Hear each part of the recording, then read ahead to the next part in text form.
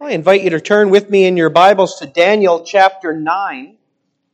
Last week we considered Daniel's prayer on behalf of his people, Israel, and the city that stood at the heart of their identity, at the heart of their life, because that's where they met with God and worshiped Him.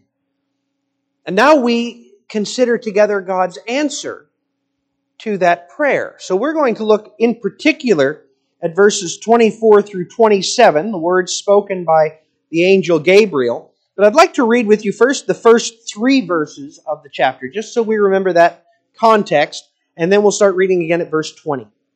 In the first year of Darius, the son of Ahasuerus, by descent a Mede, who was made king over the realm of the Chaldeans, in the first year of his reign, I, Daniel, perceived in the books the number of years that, according to the word of the Lord to Jeremiah the prophet, must pass before the end of the desolations of Jerusalem, namely 70 years.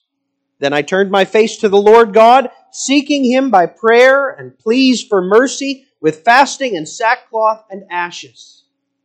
And then he relates the words of his prayer. And then in verse 20 we read, while I was speaking and praying, confessing my sin and the sin of my people Israel, and presenting my plea before the Lord my God for the holy hill of my God, while I was speaking in prayer, the man Gabriel, whom I had seen in the vision at the first, came to me in swift flight at the time of the evening sacrifice. He made me understand, speaking with me and saying, O Daniel, I have now come out to give you insight and understanding. At the beginning of your pleas for mercy, a word went out, and I have come to tell it to you, for you are greatly loved. Therefore consider the word and understand the vision. 70 weeks are decreed about your people and your holy city, to finish the transgression, to put an end to sin, and to atone for iniquity, to bring in everlasting righteousness, to seal both vision and prophet, and to anoint a most holy place. Know therefore and understand that from the going out of the word to restore and build Jerusalem to the coming of an anointed one, a prince, there shall be 7 weeks. Then for 62 weeks it shall be built again with squares and moat, but in a troubled time. And after the 62 weeks, an anointed one shall be cut off and shall have nothing. And the people of the prince who is to come shall destroy the city and the sanctuary. Its end shall come with a flood, and to the end there shall be war. Desolations are decreed. And he shall make a strong covenant with many for 1 week, and for half of the week he shall put an end to sacrifice and offering. And on the wing of abomination shall come one who makes desolate until the decreed end is poured out on the desolator. Amen. Oh, that's perfectly clear, isn't it? Beloved saints of God in Christ, sometimes we wait for weeks or months to see how God will answer our prayer. Sometimes we wait in vain. We can't see how He's answering our prayers. And other times, the answer comes with clarity and suddenness that are stunning.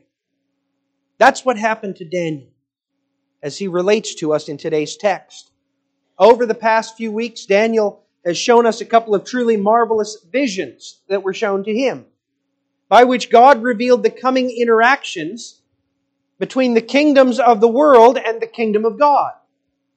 In chapter 7, we saw how this world's kingdoms are like fierce beasts, threatening to overwhelm God's people. But the people of God, led by one like a son of man, triumph over those powerful and frightening kingdoms of the world. And then in chapter 8, we saw another vision of beasts, which revealed the punishment of a corrupt church that would come in the future from Daniel's perspective.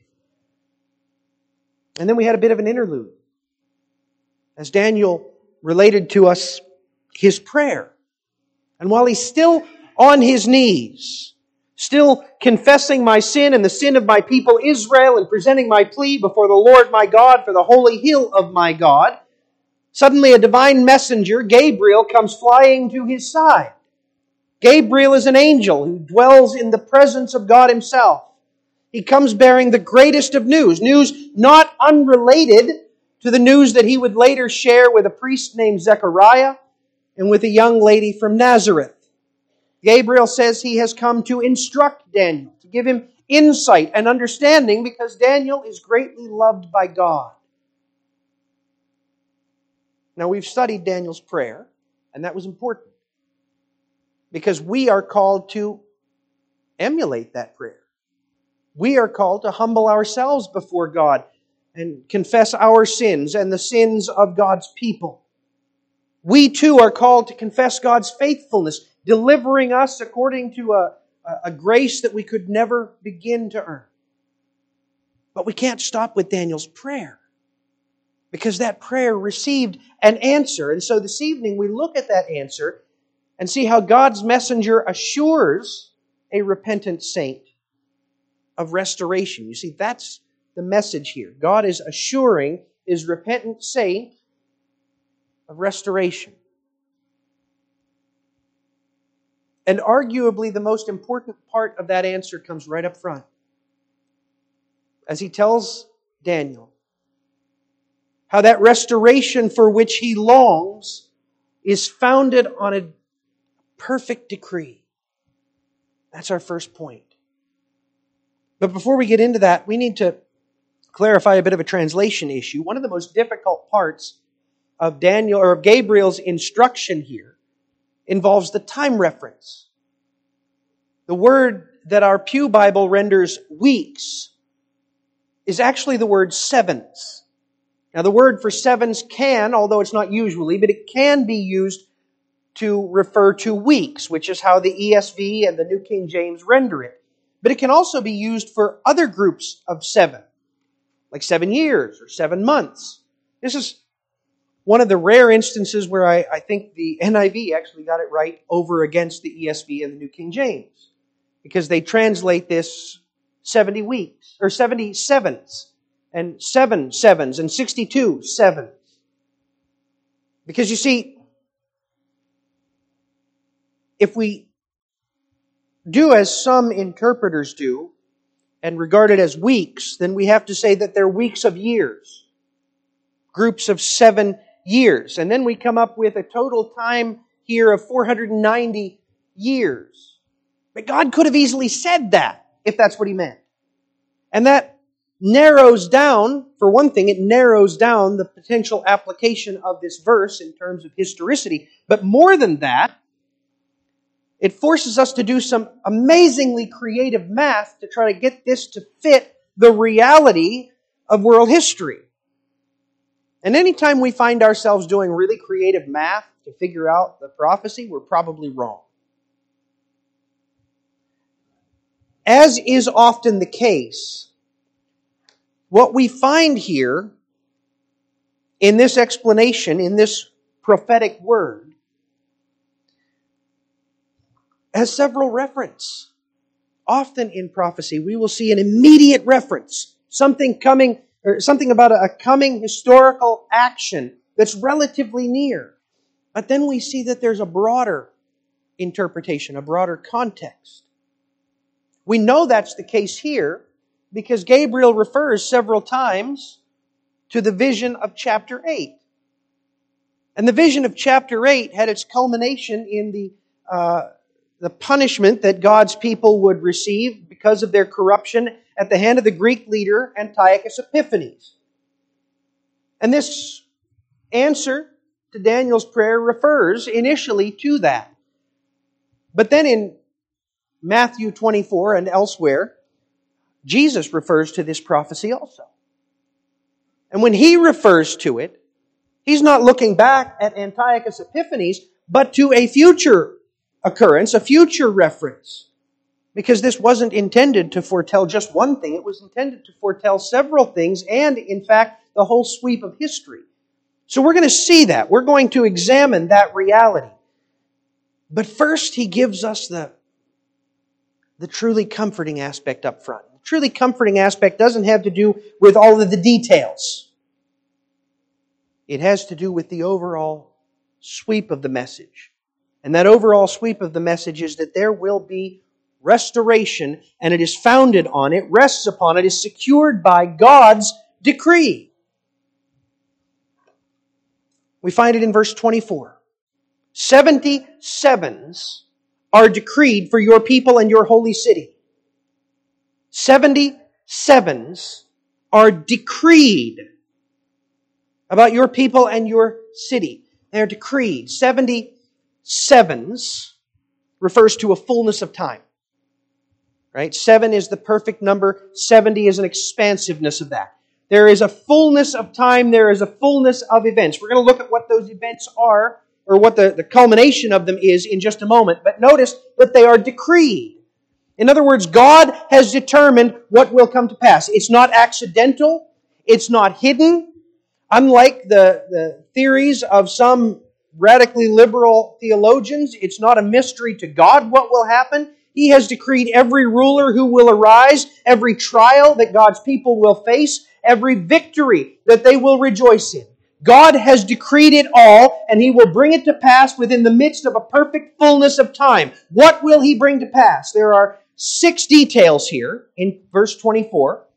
3 of them are negative, 3 of them are positive, and in the 6 of them is a fullness of blessing for God's people. First, there are, on the negative side, to finish the transgression, to put an end to sin, and to atone for iniquity. To finish the transgression. God's saying that at the end of the perfect fullness of what He's about to explain, there will be no sin. Won't that be amazing? There will be no more sin. There will be no more transgression of God's commands. There will be no more rebellion among God's people. To finish the transgression, to put an end to sin. That is the most basic and expansive word for sin right there. It refers to lawlessness, to missing the mark of God's commands. And there will be no more. God's people will be delivered from the rebellion that lives within them. And to atone for iniquity. The price for our sin will be paid. The cost will be put to an end. So that's the negative side. That's what will be done away with. 70 weeks are decreed. And at the end, at the fullness of it, not at the initial fulfillment, but at the fullness of what is described here, the transgression will be finished, sin will be at an end, iniquity will be atoned for. Because positively, He will bring in everlasting righteousness. The righteousness, the obedience, the perfection of action for which God's people were made will be accomplished. To seal both vision and prophet. To seal means to bring to a fullness, to bring to a culmination. God will fulfill all that He has foretold. He will bring to a completion all that He has decreed, and to anoint a most holy place. Now, the Hebrew there doesn't actually say place. It says a most holy. The initial fulfillment of this will regard the most holy place, the rebuilding of the temple. But that's just a foreshadowing of the true most holy. Because the true most holy is not a place on a hill in Palestine. The true most holy is the place where God's people gather together, where God is all in all, where He shines over all of them. And God is bringing that to pass at the fullness of time according to the perfection of His decree. You see, what Gabriel tells Daniel right up front here is a promise far greater than that for which he prayed. Daniel is praying that God will restore His people from exile into the promised land. That He will take them from their scattering among the nations and gather them back together so that they can do what we're doing here and worship God in His presence. That's a glorious thing. Matter of fact, I think we sometimes underestimate how glorious a privilege that is. But God promises to do far more here. God promises, I'm not just going to physically gather you. I'm not going to just restore you to a place. I'm going to restore you to myself. All of the sin, all of the rebellion, all of the transgression that separated you from me, that caused me to exile you, I'm going to do away with all that. I'm going to pay the price for all of that. And instead of all that, I'm going to establish righteousness. I'm going to fulfill all of my promises. I'm going to give you peace in my presence, in the fullness of it. so that you will never, ever, ever be able to be cast aside again. That's what He's promising. He's not promising Jerusalem. He's promising all that Jerusalem signified. He's not promising restoration from exile. He's promising restoration from exile. That from the start. Now, initially, it would involve returning to Jerusalem. Daniel's prayer would be answered. But from our later perspective, we can see that this could never be fulfilled with a mere return to Jerusalem, because they'd go back there and they would sin too. They'd go back there and immediately they'd say, oh yeah, temple, but we need houses. Oh yeah, worship, but we need to plant crops. And then they'd finally get around to building the temple, and the enemies would rattle their sabers and they'd say, never mind, it's fine. And then at the urging of the prophets, they'd build the temple, but then they'd look at the walls and the sabers would rattle again and they'd say, never mind, it's fine. When they finally got the walls built, you think everything's good. No. They sin again. They rebel again. And God has to raise up Antiochus Epiphanes to punish them again. You see, it's not a restoration to a place they needed. It's something far greater. It's what Jesus would bring. In Colossians 1, we're told, in Him all the fullness of God was pleased to dwell, through Him to reconcile to Himself all things, whether on earth or in heaven, making peace by the blood of the cross. That's what they needed. They didn't just need to be restored to a place, they needed to be restored through the person of Christ to the presence of God. And you who once were alienated and hostile in mind, doing evil deeds, that's not just the Gentiles, that's everybody. He has now reconciled in Christ's body of flesh by His death in order to present you holy and blameless and above reproach before Him. That's what He decreed. What Colossians 1 tells us has now been accomplished. That's what Gabriel's telling Daniel God has decreed. Not just a return to Jerusalem, not just a rebuilding of the temple, but a restoration to God in all of His fullness. And so Daniel's prayer is in essence answered by what we read in verse 24. We could very truly just stop right there. Daniel has the answer to his prayer, but we don't stop there because Gabriel doesn't stop there. Because that answer is still a ways off, isn't it? Jesus isn't going to come for half a millennium yet. And so God gives him some reassurance. Reassurance, first of all, in a foreshadowing that will give him confidence. And then, as we'll see in a few moments, reassurance concerning the period of time before the end, before the fullness of the 70. So the first thing we see is how God will foreshadow the complete restoration by a promised return. We see that in verse 25. Now, again, as we consider how this decree unfolds, remember the nature of prophecy. It oftentimes speaks first of a near situation, but its application is not limited to that near situation. And as I said, we know that to be the case in this situation by several means. We see Gabriel referring to the prophecy of chapter 8. So we know that this first return is going to culminate, it's going to bring to an end, or come to an end with Antiochus Epiphanes. But then later on, we see Jesus applying this to a different historical situation, to not a Greek ruler, but a Roman ruler. So there are at least two timelines that are fulfilled in what he says in verse 25 through 27. But notice what Gabriel says here in verse 25. Know therefore and understand that from the going out of the word to restore and build Jerusalem to the coming of an anointed one, a prince, there shall be 7 weeks. Now notice there are 3 periods of time. 7 weeks, 62 weeks, and then 1 week to bring to completion. So the first comprises 7 sevens. It's a period of completeness, of fullness, 7. But it's brief. It's just a portion of the whole. At one end, it is marked by the issuance of a command, a decree, to go forth and build Jerusalem. At the other end, by the coming of an anointed one. This period of 7s pointed initially to the rebuilding of Jerusalem, begun within just a few years of Daniel's prayer. In 539, the Medes and the Persians, under the leadership of Darius the Mede, conquered Babylon. A short time later, the Persian king Cyrus issued a decree to go and rebuild Jerusalem. Historically, however, there's quite a gap between the issuance of that decree and its fulfillment. It took time to gather a remnant of Jews from throughout the exile. I mean, they weren't all just settled in one place, right? They're settled in a whole bunch of different places. Read Ezra 2, which providentially was one of my devotional readings this morning, and see all of the different places where the Jews were settled who rose up and decided to go back in obedience to that command.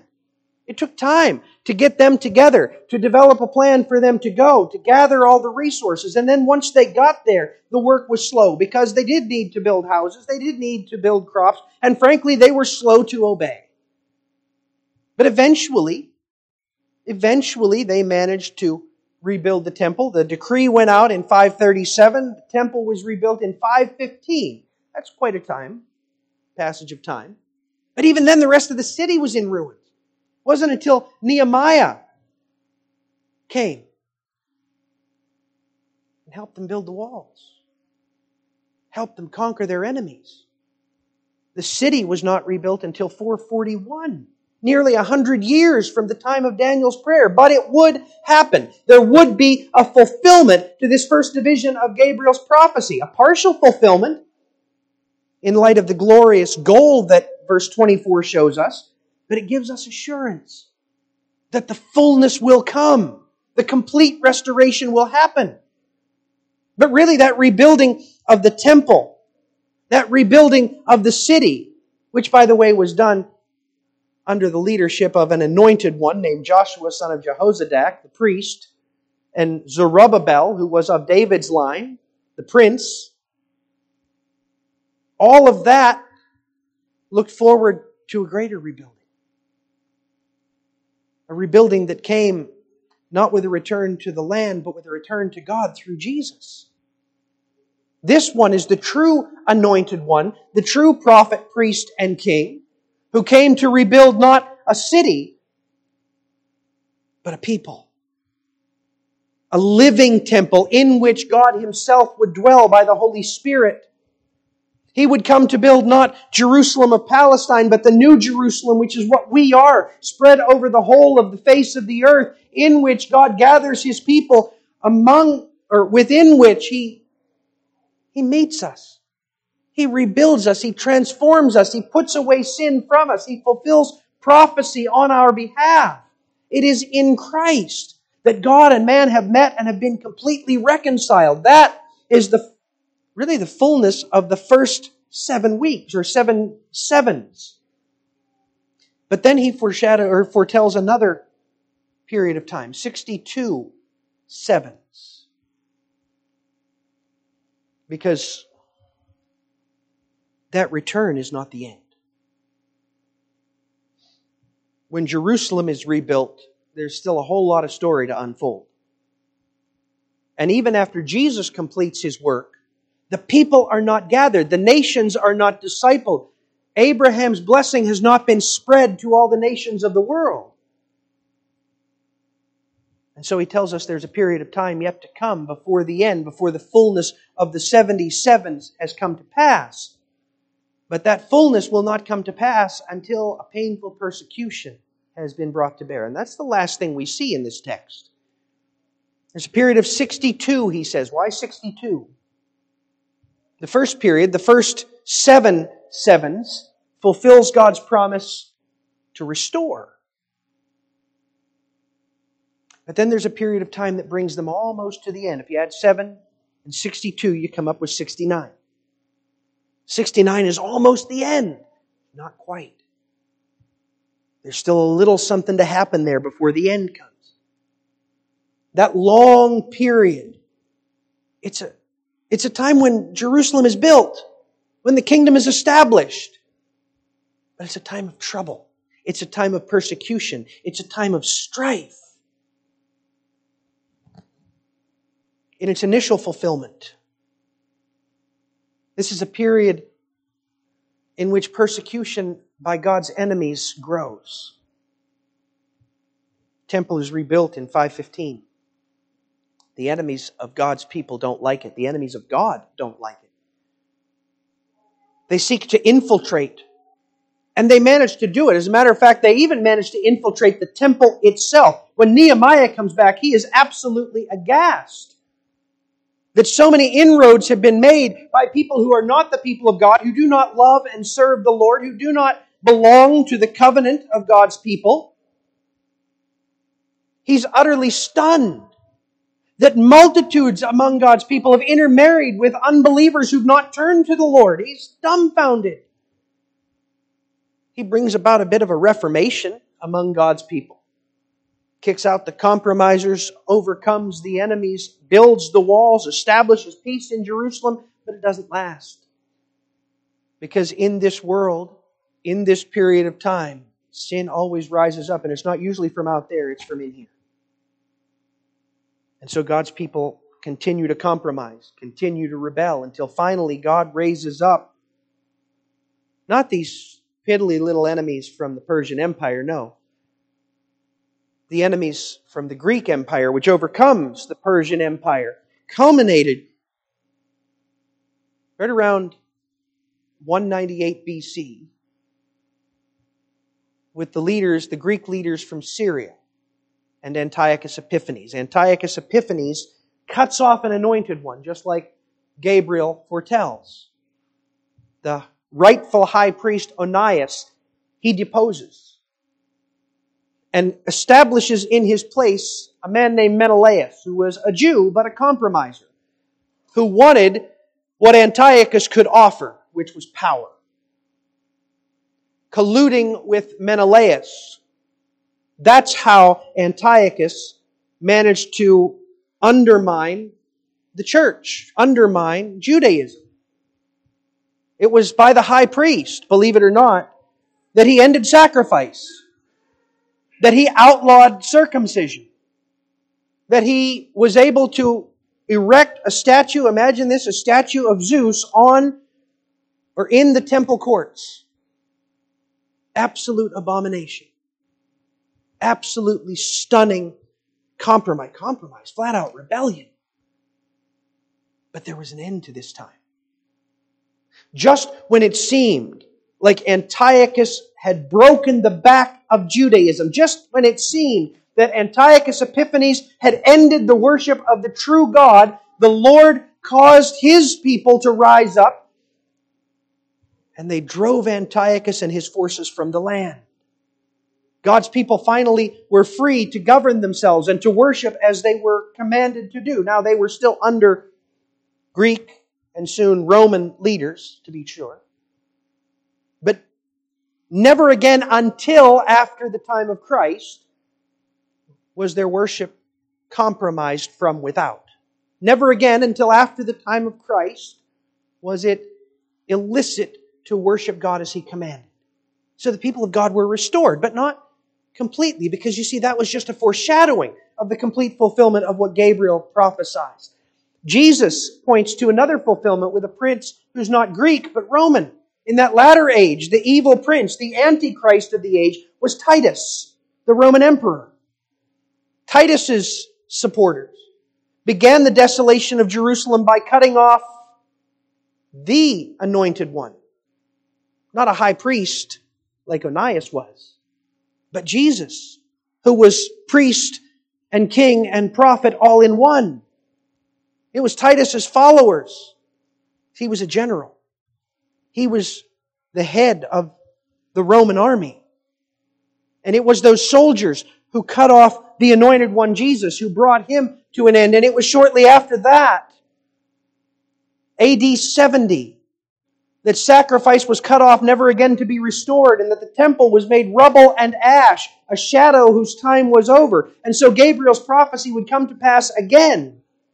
And yet even this was not its fullness. The ultimate fullness, the ultimate fulfillment of this period of 62 sevens continues today. Remember, the rebuilding of Jerusalem was just a foreshadowing. It pointed toward the coming of Jesus Christ to build the new Jerusalem, which is the church. In its fullest sense, those first 7 sevens were completed only with Jesus' death and resurrection and ascension to heaven, when He poured out His Holy Spirit and sent the church to go gather the church from throughout the world. That's when Jerusalem was rebuilt truly. That's when the temple was established in its permanent form. And ever since then, that period of 62 sevens has been living among us. Ever since then, the disciples of Christ have known troublesome times. The city is built. We live in it. We live in the New Jerusalem. But it's a troublesome time. And Jesus told us it would be. He said, don't be surprised when they hate you. They hate you because they hate me. He told us through John in Revelation 12, they attack us because they hate God and they can't reach God, so they attack those who love God.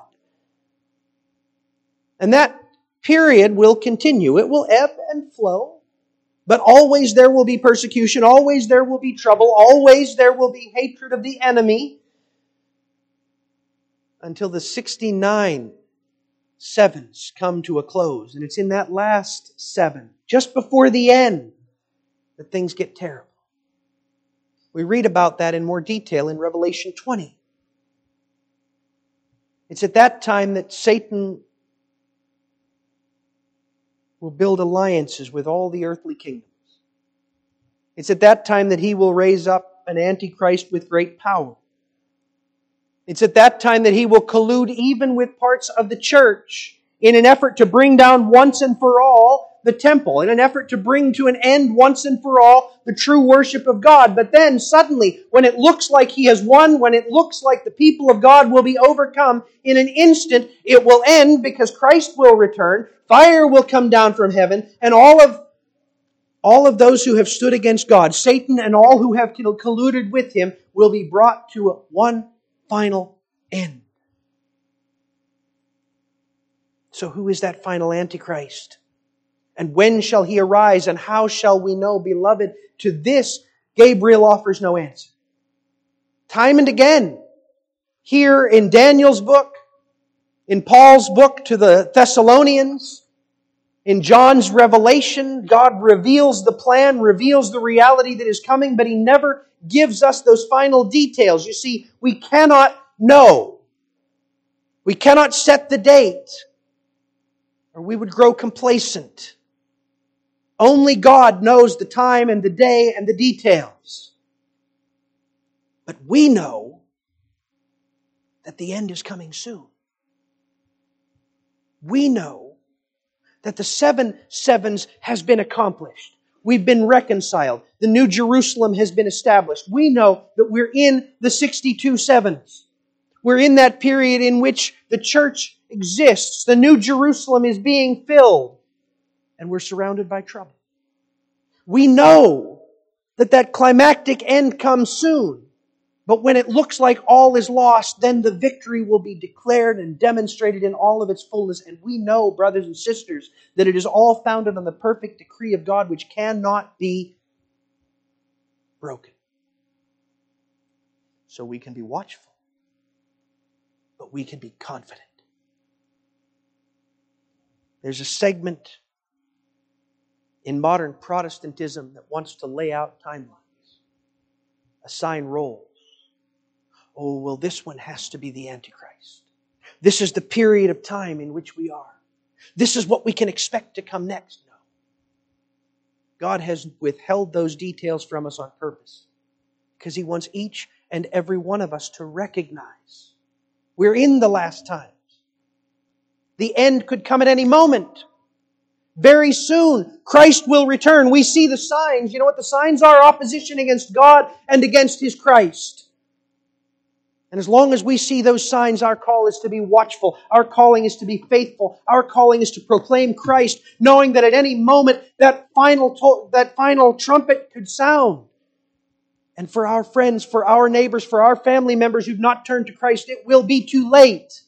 There will be no second chance. Today is the day to fill Jerusalem. Today is the day to bring them within the walls. Today is the day to introduce them to the Anointed One, who, though He was cut off, was raised up and now is seated on the throne above, where He rules all things to bring about the decree of God. Today is the day to tell them about our King and His victory. Because tomorrow, tonight, the 77s might be at an end. God's messenger assures a repentant saint and all repentant saints that there will be a complete and perfect restoration. It's already been accomplished in principle. Jesus has won the victory. He's established the New Jerusalem. He's gathering His people even today, and very soon all of His enemies, all of the troublesome times will be at an end. As we await that moment, how glorious it will be. Let us be eager to tell others what He has done and to urge them to enter the city gates with us. Amen. Father, what a comfort it is. What a glorious reality to know that Jesus has won the victory, that the war is, as it were, at an end, and that all that remains for us to do is stand firmly, trusting in Him and telling others what He has done. Enable us to stand firm, Lord. Give us the power to not compromise, to not turn aside, to not give ear to the evil one. And make us to be fruitful, Lord, at inviting into the walls of the city, in even to the glorious confines of the living temple of the church, those whom You have set apart for Yourself. This we ask in Jesus' name. Amen.